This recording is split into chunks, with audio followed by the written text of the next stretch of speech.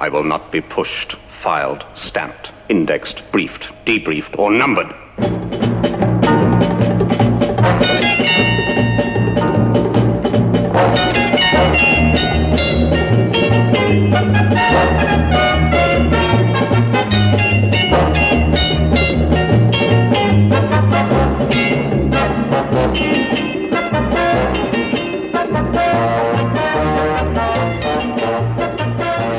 Welcome, everybody, to the Village Idiots, our podcast devoted to all things The Prisoner.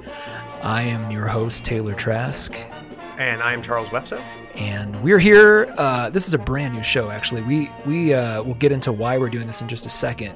But for those of you who are brand new to us, to the podcast, to the show, The Prisoner, let's just, I guess, start by introducing ourselves. Charles, tell the folks about you. I'm Charles Wefso. I'm a writer who lives in Denver, Colorado. I host the Hardy Boys Drink Book podcast, and I write for a web series called At Any Rate. Both excellent pieces. Great, thanks. I also live in Denver. I do a variety of things. I run a digital agency. I do some little film projects on the side. I also host a show called Coffee and Comics Club that you might find on this network too, along with the Hardy Boys Drinkcast. And Charles and I have been trying to find a way to do a show together for a little while. And one day recently, I hit him up on Google Instant Messenger and I said, "Hey man, did you know that The Prisoner, the original 1960s series, is now on Amazon Prime? That could be really fun." And barely any time passed when you said, "Oh my God, I love this show!" Yeah, I think that the last time I had watched it before it went up on Amazon Prime, as always happens with The Prisoner, I mentioned it and then discovered that my wife had no idea what I was talking about. What? This was maybe like 4 years ago. And so I immediately downloaded it from somewhere and we watched all of it. And I had only seen a handful of episodes before that and then watched it all again and learned a ton about it and got very obsessed with it. So this has been incredibly fun since it's been back up on Amazon. Just watching the episodes we remember the best. Also just realizing how much we forgot when we marathoned it, how much we missed. But so how did you discover The Prisoner? Was this the first time you've seen these? Okay, so my relationship with the show goes back to 2009 when AMC did this reboot with Ian McKellen and Jim Caviezel. And I remember seeing that, and it was like, this is like early Breaking Bad AMC. So they were just still, stretching their creative wings and doing all these risky, cool things. And I remember really liking that series. I bought it on iTunes. I'm like, there's something going on here I really like. I knew there was an original series that it was sort of loosely based on. And I had tried to grab the episodes, but they were very unavailable at that time. I think they're hard to find. AMC had put them on DVD, but then I didn't really I wasn't really into buying DVDs of stuff. And then it kind of was on streaming. And then I was just like, at some point it's going to be on Netflix or it's going to be on Amazon. I'm just going to wait. And sure enough, it popped up, a week or two ago. And I was like, oh my God, I got to start. So I started basically streamlining the entire thing, realized that you kind of need to take your time a little bit with this show. So I kind of pulled back, but let's pull back even further. I guess there's going to be people listening who don't even know what this show is. And each episode of this podcast, we're going to dive into it. We're not just going to review the episodes. We're going to dive into the psychology of each episode. We're going to try to help you kind of understand the themes and metaphors. So we're going to get into all that. But I guess give the folks at home, Charles, a glimpse as to what this show is. Try to summarize it if you can. Sure. Elevator pitch me. So the show was created in 1967, was when most of the episodes were filmed. It aired in 1968, originally in England and Canada. The basic premise of the show is about as simple as you can get for a spy thriller. A super spy goes into a government office and resigns his commission, storms out, goes to his house, is gassed, and wakes up in an idyllic village from which he cannot escape. And the premise of each episode is loosely structured around the concept of our main character, who is referred to as Number 6, as all of the people in the village are referred to by numbers instead of names. And Number 6 attempts to escape the village. That's it. And part of the reason why I think the show was so effective originally was because and why it challenged so many expectations of the audience was because the actor who, Patrick McGoohan, who created The Prisoner and stars in it and directed many episodes and wrote, I think, 7 of the 17 episodes. He was the showrunner for all intents and purposes. He was definitely the single unified consciousness behind the project. Imagine if Bryan Cranston also wrote all the Breaking Bads and directed them. Like, it's kind of like, it'd be at that level. Like, oh my God. Yeah. And so he, before he had done The Village, Patrick McGoohan played a character named John Blake. I think that was his name. I'd have to look that up. I'll start looking while you talk. Yeah. And he was Drake. Sorry, it's Drake. And he played a character who was a super spy, a la James Bond or The Saint. One of those classic British characters. There was a big, tons of spy fiction in the 1960s, and he played for 4 years a character who was on a show called Danger Man, which aired in the United States under Secret Agent, which the song that all Americans know, Secret Agent Man, was the theme to that show. Cool. So when audiences first saw that he was starring as a spy in this new show, they immediately projected the character of John Drake onto him. He's playing a very similar character, and I think it was the expectation that this was a continuation of Danger Man that allowed him to start with an audience and then challenge them drastically with every single episode. I think drastically is even underplaying it. Like, let's set the stage. Imagine you're in the late 60s in London and nothing has really existed to challenge you in this way before. This is Twin Peaks 20 plus years before. That's the thing that I most often hear it compared to. And it's like, long before Twin Peaks came out, like, a lot of people point to Twin Peaks as kind of like the genesis point for TV as we know it today. Like, that was the show that really pushed boundaries. And in America, yes, as like an American produced project, yes. But The Prisoner was way before that, and I think even more influential than people give it credit for even now. It's revered, but I think it's even more influential than people even want to know. Like, it was the first time like true surrealism was put on the TV screen. On the TV, on a weekly basis. On a weekly basis, yeah. Yeah, I mean, people, obviously, there had already been huge reactions publicly to the works of George Orwell, which were, structured as narratives, but were heavily allegorical. And, obviously Orwellian is a term that we're probably going to use too often when it comes to The Prisoner. And it's the same thing with Kafka, which is the other thing that the show is most often compared to.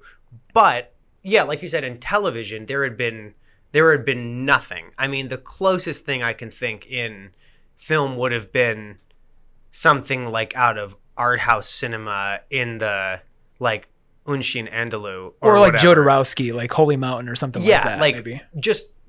That level of just bizarreness. And I think that's a big thing, that you can watch this show as a traditional narrative. You can, and that's how I personally choose to watch the show. Okay. And I know you and I have talked a little bit about that, about how you can see every single bit of metaphor in the show and try to see what is the allegory I'm being told, or you can just watch it as a spy trying to escape. And it's quite a lot of fun either way. I don't know, how do you perceive the metaphor?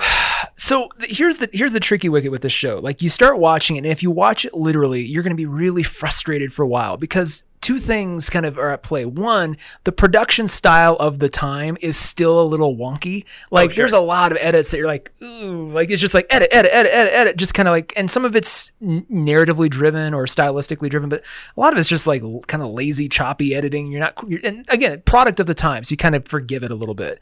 But the other thing too is there will be details that they'll just gloss right over for no reason. And it's more, if you watch it literally, it will infuriate you, because you're like, well, but what about that? Or what about that guy? Or, cast members will just disappear and reappear without any explanation. And it occurred to me about maybe halfway through the second episode I watched, I'm like, oh, this whole thing is one giant metaphor. Right. And it's a metaphor on a couple different levels. It's one for the idea of individualism versus collectivism. Yes, that's a big overarching theme of the show. I think it's the biggest idea of The Prisoner. And they do great, well executing that. And we'll get into the kind of the nuts and bolts as we go. Pardon me, I'm going to turn my mic a little bit. There we go. Yeah. But it's also metaphor for just Patrick McGowan's state of mind at any given time. You know, Right. he was to your point, he was rebelling a little bit from the cliches that have been foisted upon him as an actor, as a Right. as a creator. You know, and he's, as the episodes kind of progress, they sort of mirror what his frame of mind is, you know, for better or for worse. It's also metaphor though, just for, you know, like it's really interesting. I found it in 2018 because I think even more than ever, there are things that we're dealing with in society and in culture that are much more, the critique on those things is much more pointed now than it maybe would have been in the late 60s. Yeah, Maybe. the fact that we live in a time where we have a performative, every single person has a performative aspect of their personality that isn't just like to the people you interact with on a daily basis, but you're expected to almost be maintaining a brand that you're selling with social media. I like, especially this most recent rewatch, I keep getting hit on all of these. I mean, there's a repeated exchange during the opening sequence of the show. And he asks number 2, who is the managerial presence of the village where he's trapped. Usually number 2 is the point of authority and communication with authority that number 6 has through the show. And so in the conversation or the exchange with number 2, between number 2 and number 6 that plays in the opening sequence, he asks him, what do you want? And they just say information. And then they hit that point home by saying information 3 more times. So yeah, I just feel like in this era where providing information, you know, about yourself and what you do and who you speak to and what you know and all those things is like your most valuable thing. Yeah. It's the thing that's being bought and sold right now. Yeah. And so, you know, it's really fascinating to watch this show where collectivism is inescapable. And now it feels like that's exactly how it is. You know, Yeah. And just systems in general. Like there's a lot of systems and some of them seem useful and some of them are purely mundane and some of them are invented for the reason of tricking number 6 or keeping him at bay. It's really hard to tell sometimes. The big reason I watch this show, and I know we've talked about this offline a little bit, like, you know, do you watch it literally? Do you watch it as metaphors or a happy medium? Yeah. I choose to watch it almost purely as metaphor. And the biggest reason, other than some of the, you know, a lot of the details kind of being flubbed over, on that note, by the way, it is the opposite, and I hate to use this reference for the 90th time in something, but like it is the opposite of Lost. Lost should have operated as pure metaphor because the ending would have made more sense. Yes. They would have had a lot more breathing room to tell their story, but they made such a big deal of all the details matter, every little thing matters. And they didn't have a plan. And then they decided in the very last 11th hour to skew into pure metaphor. And it's like, well, no, that you can't. No, you have to build that from the ground up, and that's a lot of what the show does. I think a good place actually to jump into that would just be talking about the opening sequence. Yeah. A little bit. So, which, by the way, is repeated in every episode. I think in the the pilot, it's a little longer. There is no opening sequence in the pilot. Oh. The pilot is because all of those scenes that you see are the actual scenes. They're not set to the That's right. with a musical score and Yeah, everything. The pilot or the opening sequence in the other episodes just sort of recount the events of the pilot. But yeah, it's quite a long opening. Yeah. I know that shows used to have, you know, much longer opening sequences, but it's long enough that, like, I personally see it as an important part of watching an episode of The Prisoner is to watch that opening sequence. My wife does not agree. My wife will immediately be like, "It's so long," and we'll skip it. But I don't know. For me, it's really important. I also really like the exchange with number 2. So the opening shot of the opening sequence of The Prisoner is the clear blue sky with a couple of fluffy white clouds. And then there is the sound of thunder that transitions into the sound of a jet engine. Yeah. And then from a long distance down a long road in the middle of the country, we see Patrick McGowan in a tiny little kit sports car racing towards the camera. Then he is suddenly from the country in the middle of London, in intense traffic, driving by the Parliament building. He goes to his apartment, which I cannot remember the address. It's like 1 Buckingham. It should be as important as 21 or as Baker Street, but we'll or get to like that. apartment number 42 for those X-Files fans. Ooh. That's Mulder's apartment number. Buckingham Place. 1 Buckingham Place, which is I think currently like a bank or something. Oh. or an administrative building. Anyway, so he when he gets to the Parliament building, I forgot that part of it. Yeah, so he pulls in. He's suddenly in the middle of town. He drives past the Parliament building. He drives down a slope. Mm-hmm. He opens a set of double doors that are labeled "Way Out." Mm-hmm. Walks down a long, oddly dark and severely lit hallway where the light sort of pulses on his face. Mm-hmm. It's a really interesting effect. And then he storms into the office of a person who appears to be a superior in the spy agency. The actor there is Mark Stern, the guy who co-wrote the show. Oh, cool. Okay. Yeah. So I'd have to remember the actor's name because I want to get that right. I like to get actors' names right. It's important. We'll probably reference it a couple more times, I'm Yeah. sure. But yeah, he walks in. We're watching. We've got the intro on in the background while you look it up. He walks in. He slams his fist down, and he resigns. And there's some dialogue exchange that we don't. Do we hear the dialogue No, exchange? it's just the sound of thunder. Okay. When he opens the door, it's thunder again, and when he bangs his fist on the table, it's thunder. But he's irate, and the letter that he's dropping off says by hand, private personal by hand. Yeah. And so he gives him his resignation letter. Then there's some sort of automated filing system that files him as resigned as he drives his little kick car home. And he's being followed by a hearse, which is which I find incredible. Like, I'm interested to talk about the symbolism of that. But he goes into his home, closes the door, and an undertaker, or a man dressed as an undertaker, gets out of the car. Casually walks up. Casually. Like sashays up. That's the part, but like right there. Like he just kind of like, okay. Leaves the door of his car open. The white fog sprays into the apartment through the keyhole. Patrick McGoohan realizes when the city starts to tip and spin around him that he's been drugged. Mm-hmm. He faints. And when he wakes up, he's in a very similar apartment. One of the strange things about it is that all of the furnishings, it's a different building, but all of the furnishings and pictures and everything from his old apartment. It's funny you mention that because the first time I watched this, I had to pause it and rewind it to go, is it the same physical structure or not? Because the furnishings kind of threw me off. Yeah, like there's a tiger skin rug. There's a there's like a brown statue of a Buddha. There's like very strange stuff around. Mm-hmm. So he opens the windows and he looks out, and it's a beautiful seaside resort. It looks like it's clearly a British coastal resort that's styled to look Italian. Yeah. And there's nobody outside that he can see.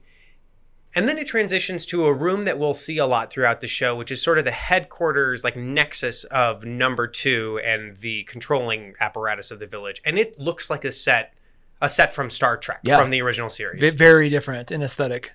Yeah, everything else before this has been super spies and this village, and the room that number 2's chair is in, which is a round, like half circle chair, sort of like if you remember the first Men in Black movie. They make Will Smith sit in that chair to take the test, and he pulls the table. It's one of those chairs. It's a great reference. And then and the room that you see of his, they just showed another shot of it. After most of the shots from this, after he's in the village, are of Patrick McGoohan running on the beach. But once you're in this sort of number 2 world, there's also this odd gyro thing where it's 2 men sitting on either end of a rotating, like mechanical teeter-totter thing. Yeah. They're facing away from each other, and they're both looking into it, look like microscopes or cameras or something. Mm-hmm. And it's clearly like the idea of surveillance without anything particular. Yeah. Which is crazy because think about it. We have to always think about the time and the place this was made. And there's so many universal themes, you kind of forget that. But the aesthetic is very late 60s until you get to like some of the more sci-fi elements. Oh, yeah. It's sort of like the more like Moonraker. Yeah. You know, like the more sci-fi elements of a James Bond movie. Yes. They lean more heavily into that with the sci-fi. And that stuff, you know. There's the last aspect before we move on of the opening is this exchange that I was talking about earlier between number 6 and number 2. And the exchange goes, I'm going to try to do this from memory. It's, where am I? Mm-hmm. You are in the village. What do you want? Information. Who are you working for? That would be telling. Mm-hmm.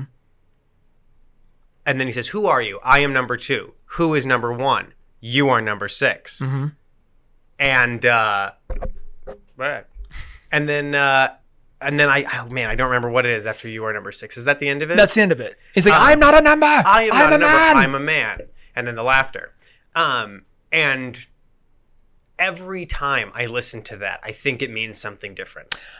I'm so glad you said that, because I have been reflecting on the cyclical nature of watching that intro before each episode, mainly because it's the primary way they reveal the next actor who plays number 2 in that episode. When the chair rotates around, you see the number 2. And something that we'll get into, and we'll get into much more heavily throughout the series, is that number 2, the actor who plays number 2, changes throughout the series. It's not always a different actor, but it's most often it's a different actor in every episode. And it's usually like a heavy hitting British actor that's like of the time, that was like, oh, like if this was today, it would be Colin Firth and Ian McKellen and Emma Watson and like all the, or Emma Thompson. Emma Thompson. Yeah. I know what you mean.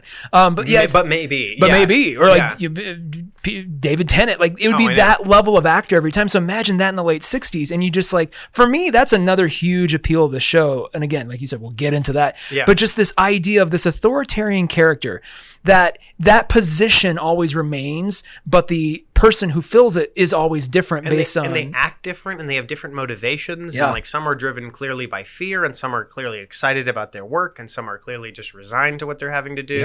And it's a great narrative device too, because one of the things I didn't, and I'll try not to talk too much about the reboot series while we're talking about the original one. We may do the reboot series later on. Sure, yeah, I've never seen any of it, and like I said, I didn't know that it exists, or I learned about it and blacked it out because I didn't want anything to do with it. I can't wait. I want to watch it with you, because after knowing how you feel about this show, I can't wait to hear your thoughts about the reboot. But one of the things that, in hindsight, I wish they had done, Ian McKellen plays number 2 the entire time, right? And he's great. He's wonderful. But how much more powerful would that show have been if the very next episode, it was just some different actor sitting in the costume? It's like, and I think the original series, you play with that. So as Patrick McGoohan, as number 6 is trying to get out, as they're trying these different these plots, not only is he trying to outwit them or outmaneuver them, but he's also trying to deal with a totally new personality that's, different from the last one. And he's got to adjust his strategy to deal with that. Yeah. And this show is, it is surreal and it is sci-fi on a certain level, but it's not the sort of thing like Doctor Who where the actor changes but everybody accepts that it's the same person. This is a different person who has now taken over the role of number 2. I like that also as a theme thematically, because like you said, the figure of authority can change, and they're driving wants are the same. They want information. The other thing that I really like about it is that it shows that there is there's an impermanence to their job, and that it inherently instills them with drive to accomplish their goal as a character, because that they might lose their commission and they might no longer be number 2. And I think that the fact that we see what happens when a low-level spy resigns, he gets secreted away Do to we the know village. that he's low level? Well, I'm just saying compared to the numbered people running a thing like the village. So what would happen to a person who was that high up in an organization who failed? Will they be retired to the village of their own? Will they be executed? Which is important. Let's break too, because it's important to know, as far as I understand it, everybody in the village is not there specifically for number 6's own amusement or torment. Yeah, it's not the Truman Show. No, there's some elements of that, but a lot of the people in the village were brought there under the same circumstances, right? And have just learned to just live with it, to settle into society, to just become a number. And it's a little eerie when you think about that. And you can tell, you think, which characters those are, because they react with such fear. Yeah. When he tries to get them to talk about anything outside the village, they act with panic. But some of the characters that pull that off the most effectively aren't they are just as against the prisoner as the rest of the structure. And you can never tell if it's this person was acting and is actually working for the is actually working for number 2, or this person is just as scared, but they know that they'll be killed if they don't do what they're told. You know, like you can, it's hard to gauge anyone else's motivation, no matter how they act, because it's a system. It's not about individual people. And so one of the mistakes that he makes the most frequently, that I think in his situation I would make as well, is he continually tries to connect with people's humanity and form a connection that's stronger than their obligation to the village or their connection to the village. Which is also so profound in 2018. I know. I almost got chills hearing you say that, because think about how many people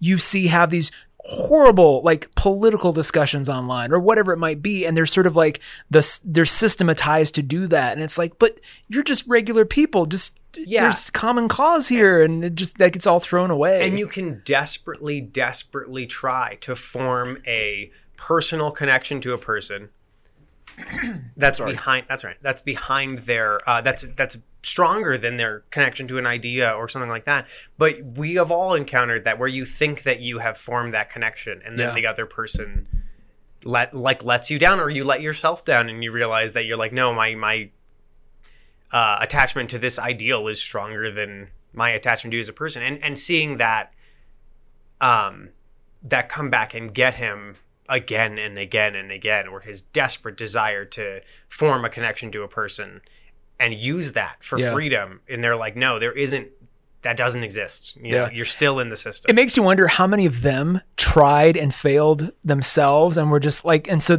their resistance to him is almost like, dude, they never articulate this until the very end, but you always wonder like how many versions of the show existed before him, and all these people just are still there. And learned their lesson. And learned that it's not worth it, and to just stay quiet and keep your head down and don't look at the guy who's freaking out, because they'll just come and get him. In the pilot episode, with our first introduction to one of the most culturally iconic aspects of the show, which is a character called Rover. And Rover is a large white inflatable ball that changes size and at will, it seems like, but it's usually about 5 feet in diameter. It's a little bit shorter than a person. You see it represented in a lot of stills and pictures and DVD covers and stuff. If you see that big white ball, that's what we're talking about. And I think The Simpsons have a very like heavy prisoner reference episode that a lot of people like. But Rover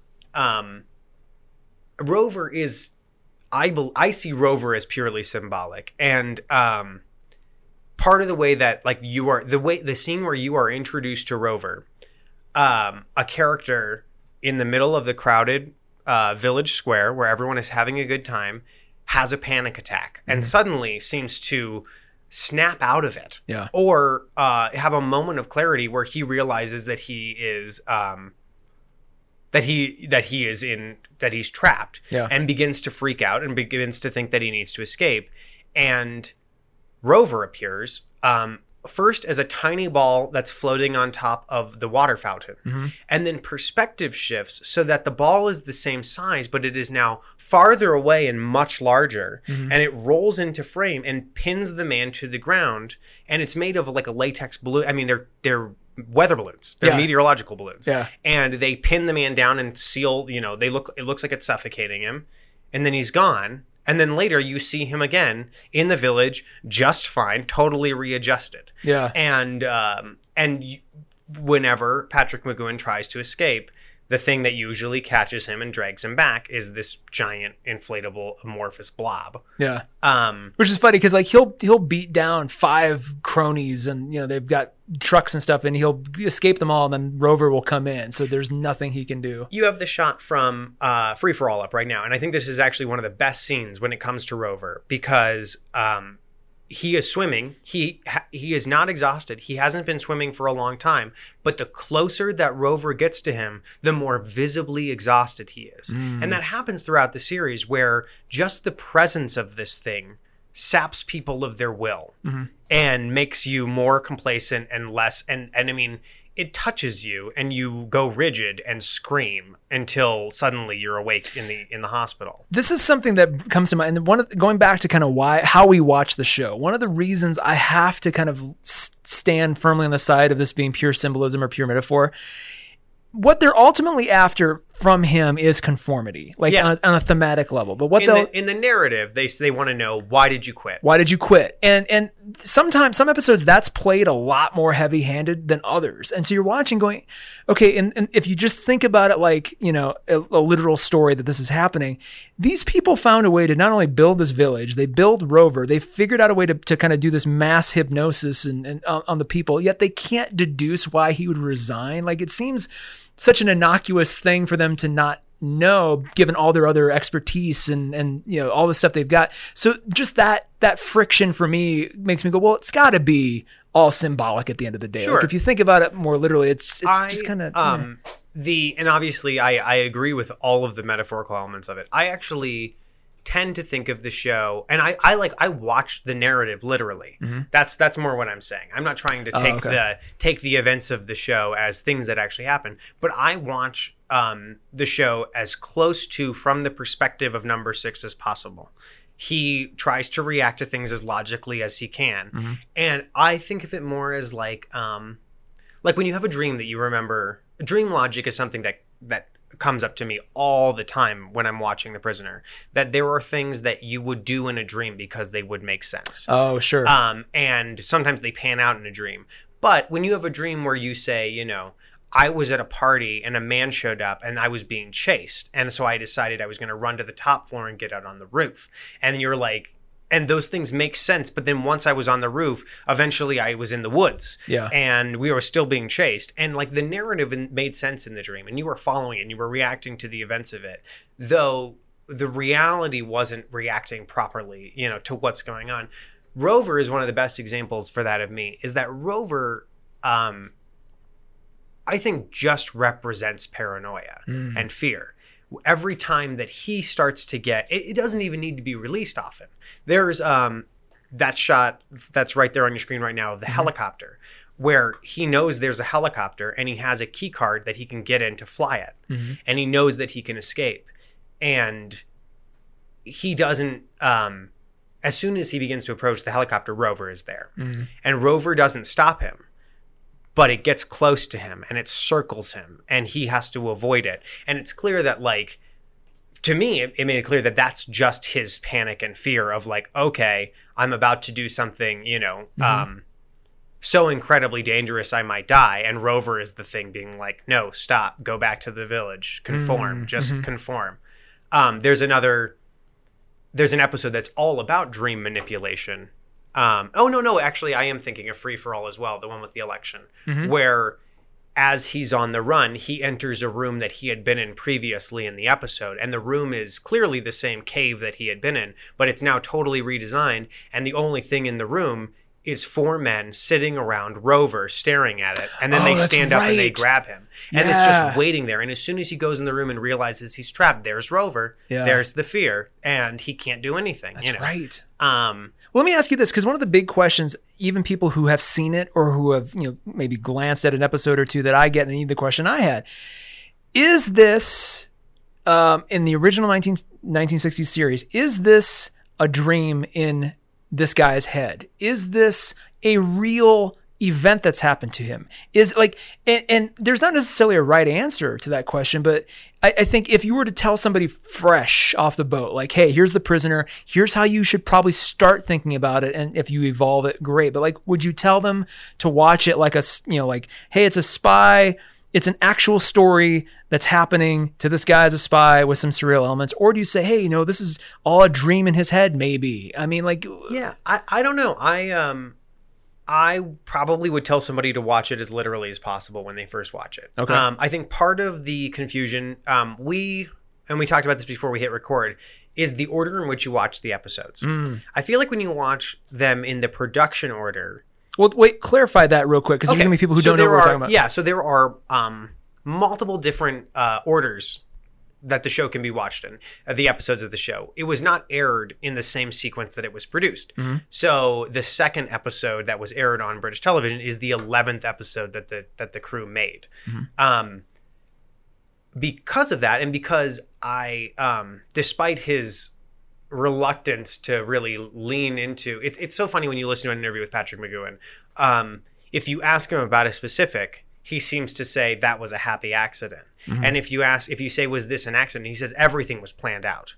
So it's like, it's this frustrating thing where, to me, he pitched this as a 7-episode show. Okay. And then they said, no, let's do 20. And he's like, I cannot sustain this premise for 20 episodes. Which is hilarious because British television is notoriously known for being nice and compact and short now. So it's funny to hear back then. I'm pretty sure seasons of Are You Being Served are 22 episodes. But that was back in the 60s. So like that was when they hadn't quite figured that out yet for themselves, So he and his writers over the course of 48 hours, the other writers that he worked on the show with, came up with 10 more plots. Okay. And then they were able to like basically cut it at 17 and say, we don't want to do anything more than 17. So the first 7 episodes, I think, they're the 7 episodes that he originally wanted to create, I think have more of a consistent arc.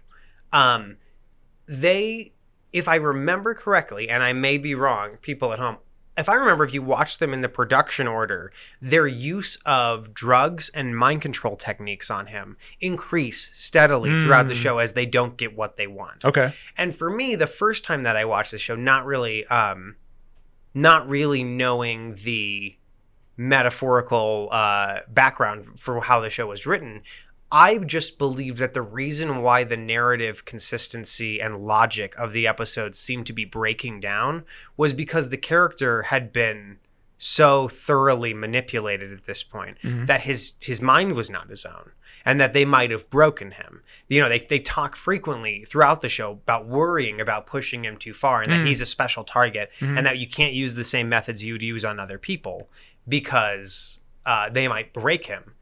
And I think it's also hard talking about the logical consistency of why they would need this information from him. We don't live during the Cold War. True.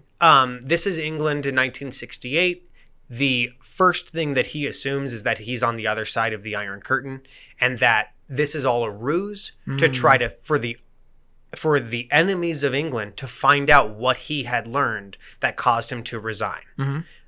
There's also the implication, I think, and maybe I just internalized this, that he learned something so damning about the organization for which he worked that he resigned. And knowing that he has this information, but not knowing what it is a huge liability. Where, what if we just kill him? Okay, but what if he gave the information to someone else? What if, and there are, and that's, I think, a pretty common thing in like a Tom Clancy spy novel from the 70s and 80s where definitely. So I for me, that makes more sense. I mean, some of the most confusing and wonderful parts of the show is the show's use of language. Yeah. Where there's a scene in the pilot episode where he walks into a shop and 2 characters are speaking German. And then as soon as they notice him, they both switch into English without missing a beat. Yeah. And, those are wonderful. There's also episodes though where they try to depict Roma language and you're like, what is that? I don't know if at the time people in the UK understood what Roma was. Is that Many Happy Returns? It's both the woman they pair him with early on. I think maybe in the Chimes of Big Ben, Nadia. Yeah. Oh, yes. And then later on in I forget which episode it is, but he runs into we'll get to that. But he meets a wagon of gypsies, and it's very similar. I didn't hear that as them, and maybe that was intentionally supposed to be Roma. I interpreted that much more as a Twin Peaks style. Oh, like it's words, but you can't understand them, and just another element to confuse him. That when he finally thinks he sees the frickin' White Cliffs of Dover, and then he climbs them, and he's in frickin' Eastern Europe. That's right. None of it makes any sense. That might be my favorite standalone episode. You just nailed, to kind of summarize, what is so gloriously wonderful about this show. That either by accident, happy or otherwise, by intentionality, or just by time passing, you can rewatch these episodes and take something completely different away each time. Yes, absolutely. I would imagine in 10 years from now, I'll think of it very differently than I do now today. Yeah, for sure. I mean, it's just it has this kind of, because it's so out there and so avant-garde, it has this crazy timeless quality to it. Even with all the 60s motif, like that doesn't get in the way of it at all. No, for me, I mean, all of the, and I know all of this was incredibly intentional because I've read a lot about it, but the costume design and the sets and the actors that were chosen and the dialogue, even when it's bizarre and even when it's confusing, it's charming. Yeah. It's so charming. Yeah. One of the great choices that was made is the relationship between number 6 and the different number 2s. Mm-hmm. And with a lot of the number 2s, I mean, he never takes an inherently antagonistic when he meets a new number 2. You're right. Yeah. He's usually friendly and charming. Yeah. And that's his first instinct, is to be positive. Yeah. And to just never waver. And, and it makes him such a compelling character that you can think that, like, oh, they got to him, but they never can shake his desire to just be an individual. If they remade this today, who would you cast as number 6? Knowing all you just said needs to be part of it. What actor could pull that off? Not Jim Caviezel, because we've already had him. I'd have to think. We'll put that as a challenge for next episode. Who could play? Both of us should come up with our pick, and we'll come back. And I don't want to make it all about like what could be today, because the show as itself, but it's kind of fun to think about, like, oh my God, I watched the show thinking, man, they shouldn't have made Westworld. They should have rebooted this on HBO. Yeah, I guess. But it's one of those things where okay. It's my reason why I don't believe that you can possibly adapt Watchmen as a graphic novel, because Watchmen exists as a whole, and every single part of it supports the entirety of what that project is. Mm-hmm. And when you remove something, there's enough weight from the rest of it that it all comes tumbling down. Okay. And so when I think when you adapt something, you inherently have to cut elements of it, and like the Zack Snyder Watchmen movie cut a lot of just the humor, and large ideas behind Watchmen, and it became sort of a shallow, fairly faithful adaptation until the end. But yeah, so like with The Prisoner, I feel like those happy accidents are part of the show now, and you can't recreate that unless you're doing something like Garth Marenghi. Like, you can't, you know what I mean? That's true. Without it becoming a parody. One of my favorite things about The Prisoner, and that I can never tell is intentional or if it was a mistake, is when he will enter a room and something is moving, and you don't know if it was a set dresser or a PA who was like, oh crap, and got out of the shot in a second. Yeah. But there's a moment where the sliding door in his apartment opens, and it shows the bedroom, and the lamp that's hanging above the room is just wobbling back and forth. Man. And it looks like somebody just turned it on and sprinted out of the room. Yeah. That there's like people in his house. Yeah. And you know that there are, because he'll turn around and things that weren't there are there now. Well, and later on, people come into his house just all the time. Yeah, they just walk in. They're just there hanging out all the time. And like that sort of stuff, where you're like, was that an intentional thing? Because it lends itself so well, but maybe it wasn't intentional. But you can rationalize it very well now. Yeah. And in a way that's, you're not really even stretching, like, well, that kind of makes sense. Like, he really found the perfect way to have his cake and eat it too creatively. Yeah. He really did. And it's like, it's such a beautiful thing to celebrate. So we're going to get into all of this. We're going to get into each episode. The next time you hear from us, we're going to be reviewing the pilot, which is called Arrival. Yes. And it's probably the most straightforward episode of the show. That's true. I think it has all of the stuff that you want in it, but it plays out, I think, much more like a typical spy thing. You can see why the audience thought they were getting more Danger Man.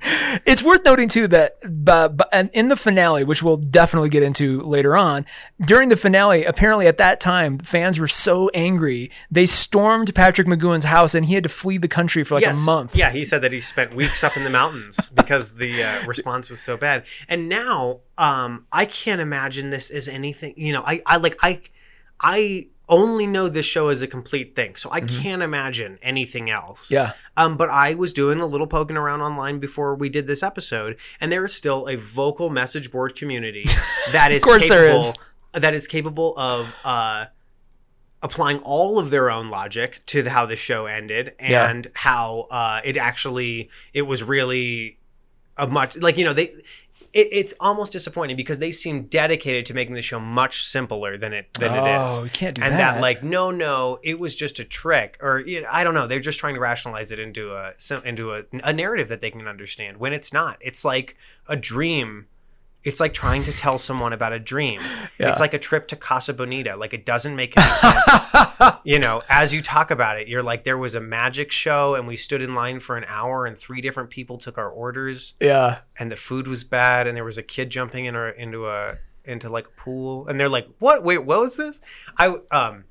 Yeah, we should probably wrap up. But I was trying to explain to a coworker what The Prisoner was. Yeah. And they were like, it sounds amazing and I can't wait to watch it. And I have no idea what you're talking about. Which is great because that is what we're here to do. Yes. Because anytime you watch one of these episodes, the first thing, if you're like me, you want to do is I need desperately somebody to talk about this. Yeah. And I just need to hear others' points of view on this because like any great art, there are so many different positions you can take and all of them are pretty damn valid. So we're going to get into all the episodes. We're not going to just recap the episodes. No. There's plenty of other shows that do that. We're going to talk about the episode, but get into the symbolism, get into some some gossip and production details that you might not know. Talk about, and Charles may see an episode one way. I may see it completely differently, which will be fun to chat about too. We may have some episodes where we just do live commentaries. I don't know. Because there's some that are really set up for that. I'm thinking the one where it's just purely silent for like half of it, if not most of it. So we're going to have a lot of that kind of going on. So if you've ever wanted to get into The Prisoner, now's the time. Keep us handy. We'll be your friends along for the journey. We'll be your fellow village idiots. Yes, absolutely. As it were.